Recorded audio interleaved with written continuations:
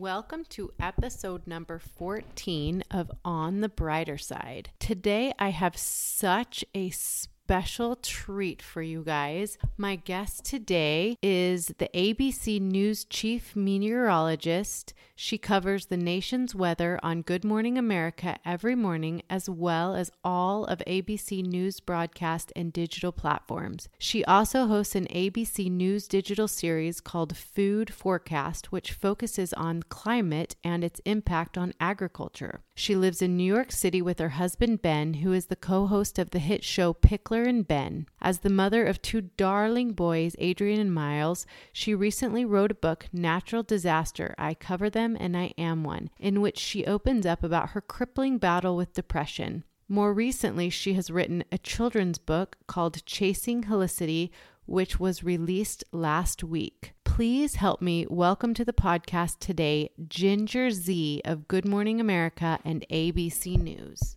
Hi, Ginger. How are you? Thank you so much for coming on the podcast today. First of all, how are you feeling and how is adjusting to life as the mother of two darling little boys? I am feeling well, thank you. I'm just starting to feel like a human again. I think a lot of times after we have a baby, we don't even realize how big of a physical and emotional change it was. So I'm starting to feel like myself. And yeah, with the boys, oh my goodness. It's as if we've always had Miles. He fits in perfectly with the family. You know, he's a baby, so there's challenges.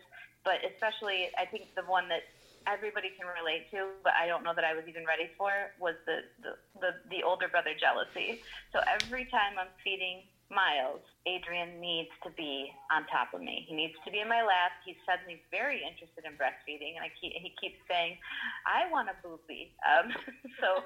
That's, normal, I've heard, but something that we're still dealing with the growth process. That's so fun. That's so sweet that you get to spend that time at home with those boys. So you are the chief meteorologist for ABC, and you appear on Good Morning America every day, and you were the first female to be the chief meteorologist for a major network. Tell me, how did you know you wanted to report the weather on TV, and what was it that first got you so interested in the weather? Well, the TV part came a lot later. So I grew up in Michigan and had one summer spent the entire summer at a cottage on Lake Michigan. And for anybody that hasn't been to Lake Michigan, it is huge. It looks like the ocean. You can't see the other side. You see forever. And so when we would watch thunderstorms come across, I became very interested in the power of those thunderstorms and the energy and the science that went behind the making of those thunderstorms. I also, when I was in high school, and I was like, wow, I've always kind of loved the atmosphere. The movie Twister came out, and Helen Hunt's character, where she was a storm chaser and a researcher out in the field, that was so attractive to me, and that was something that I said, that's what I want to go to college for. And then finally we had a big derecho, which is just a huge windstorm that came through West Michigan when I was a junior in high school, and that kind of sealed the deal on my interest in storms. So I knew I wanted to study meteorology. I chose a college, Valparaiso University, that had a storm chasing degree, or classes called storm chasing, where you actually got 3 credits to go and chase tornadoes. And I knew that's the type of school I needed to be at. So great choice in going to Valpo. And then when I was there, I had a professor who said, I know you love Helen Hunt and all, but why don't you think about doing the weather on television, and instead of just, because there's a lot of private ways to do meteorology and forecasting, and that's what I had intended to do. So he said, try an internship, see what you think. And I did an internship in Alabama with a guy named James Spann, and that's when I fell in love with the communication of science. And that's what I've been doing ever since. That's so cool. So of all the people that you have worked with at ABC, who do you look up to the most, and what have they taught you? I would say Robin Roberts, no question. She has been doing this for so long, and she does it with the most grace and generosity that anybody does. She's so talented, but she shares those talents on a personal and a public level with everybody. And I love the way that she goes about her life. I mean, from her personal life and her struggles and things that I've learned from her there, to what she does on a daily basis and how she's able to interact. And she's so good at observing and taking in what other people are feeling, and then using that to educate and to make us all better. So she's the ultimate broadcaster. That's amazing. I really like her too. When I got to visit ABC Studios, she is always out there and talking to everybody and so generous and kind Yep.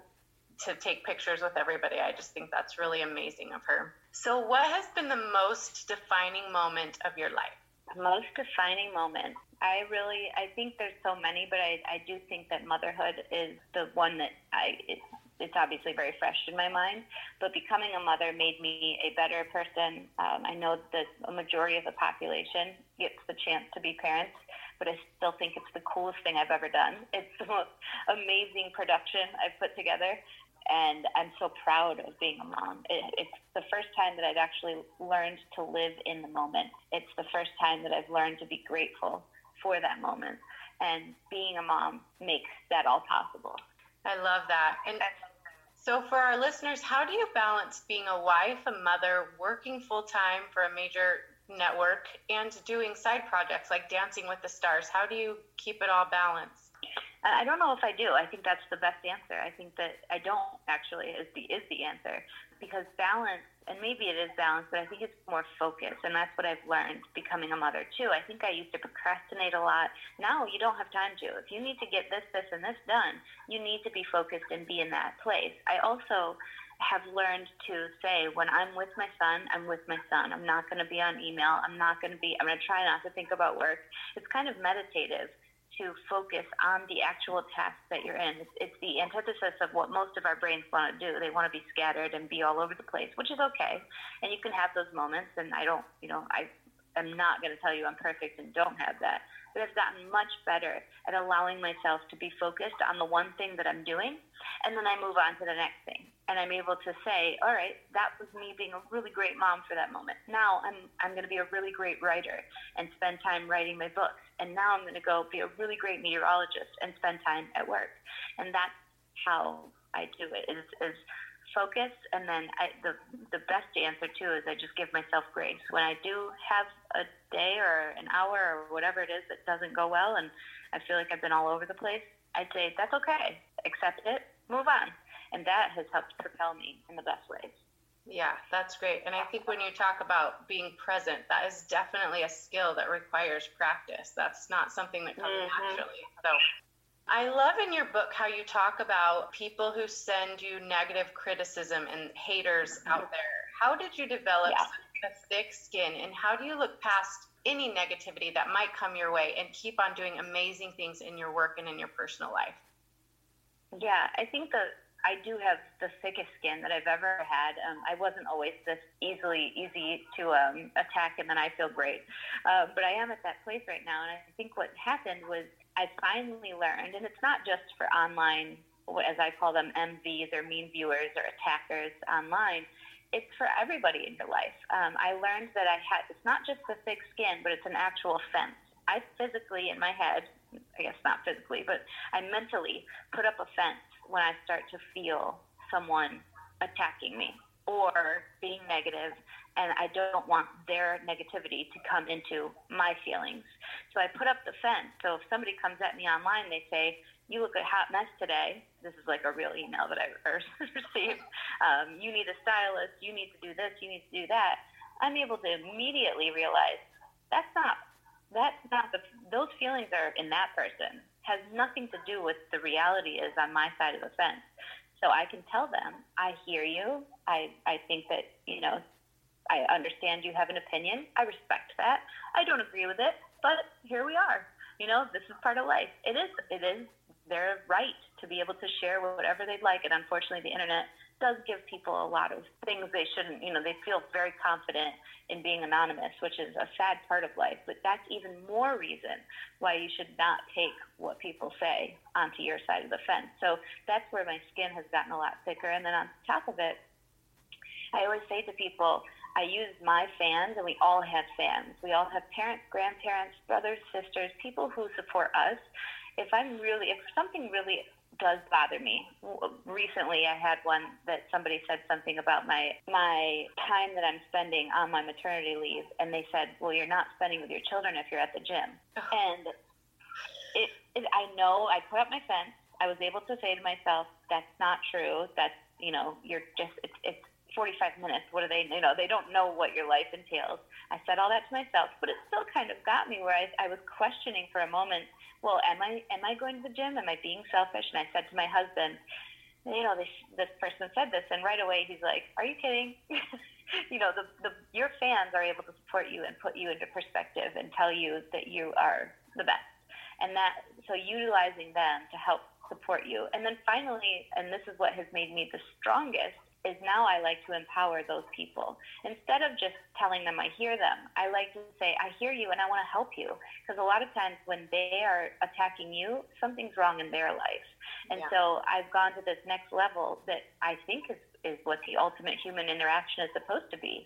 And that's, I hear you, I don't agree with you, I respect your opinion, but I'd like to help you because it seems like you're hurt. Hurt people, and I don't want you to be hurt anymore. I don't. Even though you're a stranger on the internet, let me help you. And you might be able to help somebody in that circumstance. Yeah, that's awesome. I personally love your workout videos. I think they're super inspiring, so keep that up. Thank you. If you could ensure that your boys grew up knowing one thing about their mom and what she stands for, what would it be?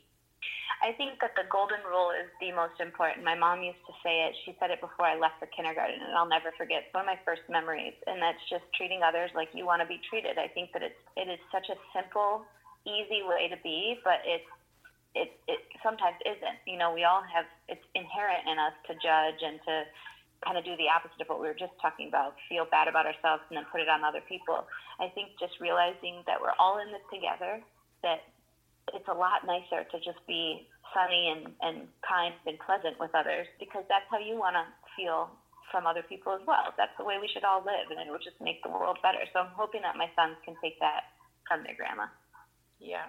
And what advice would you give to any little girl out there who aspires to do something amazing, like being the first female to become a chief meteorologist for a major network? Yeah, I think this is really easy, but it isn't, because people always avoid what they're good at, but take what you're good at, what you're passionate about, and make it your job. And don't be afraid of it.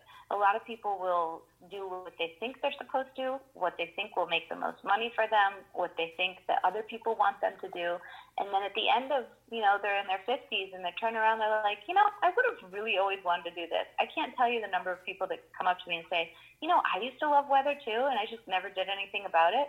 And that always amazes me, because it's like, well, why didn't you? It should be. And I was lucky to have the support around me where I said, I love weather. My mom said, then do weather.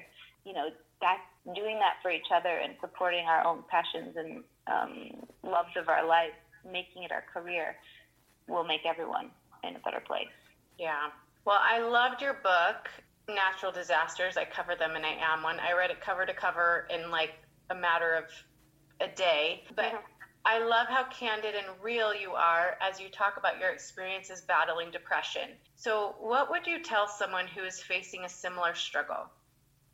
I think depression presents itself differently in a lot of people, so I never want to say that this is a blanket cure for everyone. But for me, and I think for most depression, being honest is the number one thing. And it's not just honesty with others, it's honesty with yourself. I often ran away from the issues or the problems that had happened in my life. I pretended they didn't happen. I would say that all the time. Oh, that didn't happen. I would just block it. And that's not a way to live. You have to be responsible for the things that you've done. You have to seek help when you need help. Say it out loud, because people need to hear, I'm in this bad place. Otherwise, nobody can be there to support you. So that honesty with yourself and with others is the number one thing that's going to help you get there. And I just hope that it should have been simple, but that was the hardest thing, was to say it out loud. And to get over the moment of actually thinking I didn't need help. I did. I needed a lot of help. And then when I got it, I got better. It's that simple. It's a disease like any other. And if you broke your leg, you wouldn't walk around on it saying, oh, I don't want to tell anybody I broke my leg. You would go and get help because you broke your leg. And I think the stigma that comes with mental health challenges often, and sometimes the mental health challenge itself, prevents us from doing that because it just won't even allow us. But if you do have that clarity moment, you've got to go get help, because that's the only way to get better. Yeah, and I think it's so great that people who who are in the public eye, like you, are bringing it about and talking about their experiences so people understand that they're not alone, that it's really common, to have these experiences at some point in your life. We're all going to struggle with some big demon. And so it's really nice to know that you're not alone, that you're not crazy, you're not weird, that it's just something that needs to be handled. You can get help. There is help available. Yeah. So what was the most helpful thing someone did for you when you were having a hard time, or how can someone support a friend who's struggling with something similar? The most important thing is to be there and be ready, to have the plan together. My mom and my cousin, when I was in that bad place, we had talked about it before, and the time that I called them, I said, I think I'm really ready to get help this time. And they went and they looked it up for me. They looked up the hospital. They knew which doctors. They knew where to go. They took me there. They followed through. So it's the action on top of the listening. It's making that help happen. That's the most important thing to have from your family and friends. And I know I was telling you before, for me, when I'm really struggling, when I'm having a hard time in that bad place, it's hard for me to explain to anyone what I'm going through or what they can do to help me. But when I'm healthy, I can kind of come up with a plan and then let people that are close to me know, if I start to withdraw from social situations, if you start hearing me say these things or worry about these things, then, here's what we need to do. Here's who we call. If you can be there for me and help me with these things, it's much easier to make that plan when I'm healthy than when I'm not. So you talk in your book about some of the troubled relationships you were in before meeting your husband. So I wonder, how did you know that your husband was different and that you wanted to be with him forever? He was different because he loved me wholly, and he was easy. I always say that when people ask me, how do you know, or how did it? It should never be difficult. You should hear from the person how they feel. There should be no games. There should be no questions. It should be really easy. And what many of us do is we're afraid of that. We like challenges. We like drama. We've had that as a habit before in our life. But now you got to get past that and realize that there's going to be challenges in life. There are going to be plenty of things that get thrown at the both of you together. That partnership should be the easy part. And it should never, ever, ever be difficult. If you can get there and be in that place, boy, you're going to have a better head start than I did. And so did the two of you ever talk about your depression before you decided to get married and how it could potentially affect your marriage or your children someday? We did. We had one, we always call it like the big night, when we sat and talked about everything. I mean, we told all of our secrets. He knows much more, because that book that I wrote is a lot of it, but is way watered down from what really happened. And I wanted him to know everything. Of course, you don't need to know details. It's not everything like the stuff that you don't need to know about each other, but the important things, and especially things that might affect our children or might affect our relationship going forward. And for me, depression was a big one. And so when I was going to have Adrian, we talked a lot about what if I get postpartum, because I'm probably more prone to it. And we talked about what would he see and how would it present itself. And I didn't really know if I would get it. I didn't really know what it would look like, because it might look different than the depression I'd had in the past. But at least our antennas were up and we were ready. And we have those things for him too, that I know that there are certain things he's had in his life that I have to look out for. And we talked about my eating disorder, which is something that will never go away. It is never going to leave my body and my mind. But it's something that he's able to, when we talked at length about how it helps me. Certain things help me to have people say, and other things that hurt me when, constantly putting it as if it's not a big deal. And if I say, I'm having these feelings and I'm feeling, even though it's not true, feeling overweight, or I feel this, I can't have someone, it's never worked for me to have them say, oh, you look great. Don't worry about it. That doesn't help me. That actually can propel me into a worse place. So we talked a lot about that. How can we support each other and make sure that we're the best we can be? I love that. So what do you think has been the biggest trial or hurdle you've had to overcome, either in your marriage, career, or in your personal life?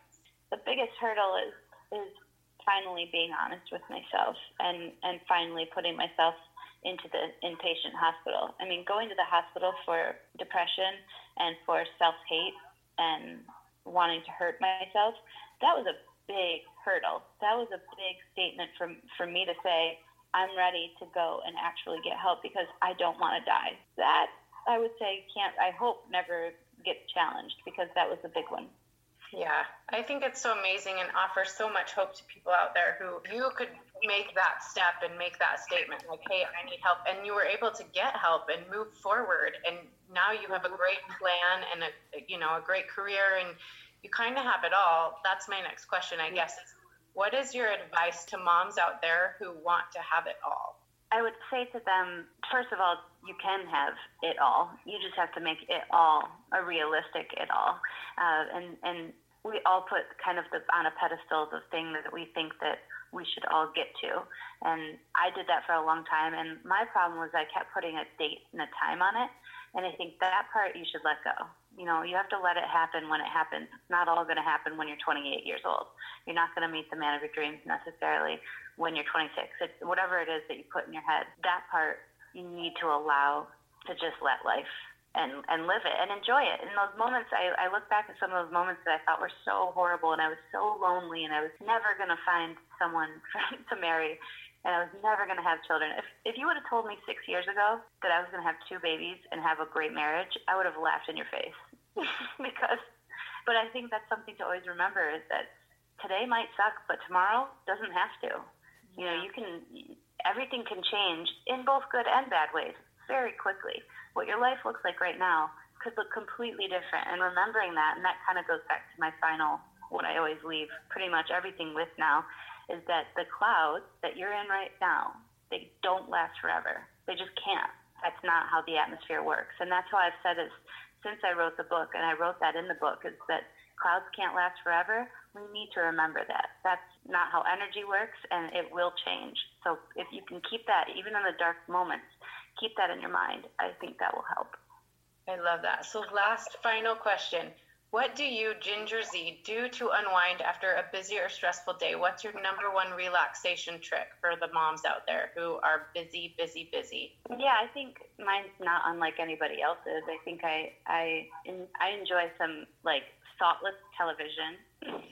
I love Teen Mom. And I love, because my husband and I watch it together, so it's just and he can rub my feet. I would have a glass of wine, and I would the end of it, and what I've been doing more and more, is doing kind of this gratefulness check. It's almost prayer-like, but it's not just wishes and hopes and dreams and all of those things, and it's not just praying to God, but it's a reflection moment or a meditative moment on my day and what I've accomplished, and giving myself not just grace, but also props. And I think that is really helpful. We do that for each other, or we try to do that for each other, but we don't do it for ourselves enough. So that part helps not just unwind, but put me in a great place going forward. I love that. Great thoughts. Thank you, Ginger. This has been so much fun. You have been so gracious, and I really appreciate your time. Have a wonderful, wonderful rest of your day. Okay, thank you so much. Wasn't that interview just great? I really can't even put into words how much respect I have for Ginger Zee. I first became acquainted with her when she did Dancing with the Stars a couple years ago, and she almost won. She was really amazing on that show, and I just grew to love her. I started following her, and then when she released this book called Natural Disasters, I grabbed it up, and I was so just interested in her experience with depression, and I was so grateful for how candid and real and raw and authentic she was in sharing that experience. And it's so comforting to know that even someone as successful and as public as Ginger Zee on TV in front of America every day, and if you watch her on Good Morning America, she is always smiling. That's one of my favorite things about her, is she reports the weather, but she just looks like she is just right where she's supposed to be, doing exactly what she loves, which is what she does every day, and she does it with a smile. And she has dealt with some really difficult things in her life, and she shares them for everyone. And I think she shares them in order to help others feel and understand that they are not alone, that depression really is very common. And one of the things I love is the cover of her book. She's sitting on the edge of her couch and she's holding one high-heeled shoe and one flip-flop. And what I think is so funny about that is when I struggle with my own depression, my little bouts of depression that I have periodically, that's one of the biggest things is I cannot make decisions. I cannot decide what to wear, and just any type of choice or decision, like what shoes to wear, just throw me over the edge. And so I think that's such a great depiction. And again, she's smiling, and I think offering to those of us who might be experiencing something similar, that there is hope, that there is help available, that if you will just go to somebody that you trust, anyone, and just ask them to help you find someone who can help you. There are some amazing therapists. There's some great inpatient treatment programs. There's some great medication out there and some new medical procedures that can really give you back some normalcy in your life. So it doesn't have to be forever. And in her closing thoughts, she talked about those clouds that cannot stay. That's just not how the atmosphere works. And I just want to add my knowing to that. Everything always changes. It never stays the same. So no matter how bad you're feeling, no matter how long you think you've been feeling this way, there is hope and it does change. If you read the scriptures, it says a million times in the scriptures, and it came to pass. It never does it say it came to stay, because everything in life, you can be sure of this, will always change, and you can be happy and you can get back your life and find those things that bring you happiness and joy. And again, thank you to Ginger and her courage for sharing all of that, those intimate parts of her life with us. And we wish you the best, and we'll continue to watch you on Good Morning America and in everything that you do. Thanks so much for listening. If you're enjoying the podcast, please share it with a friend. Let them know that it's here. That would really help me out. I would appreciate it so much. And until next week, your life on the brighter side, and be kind to yourself and others, and have a great week.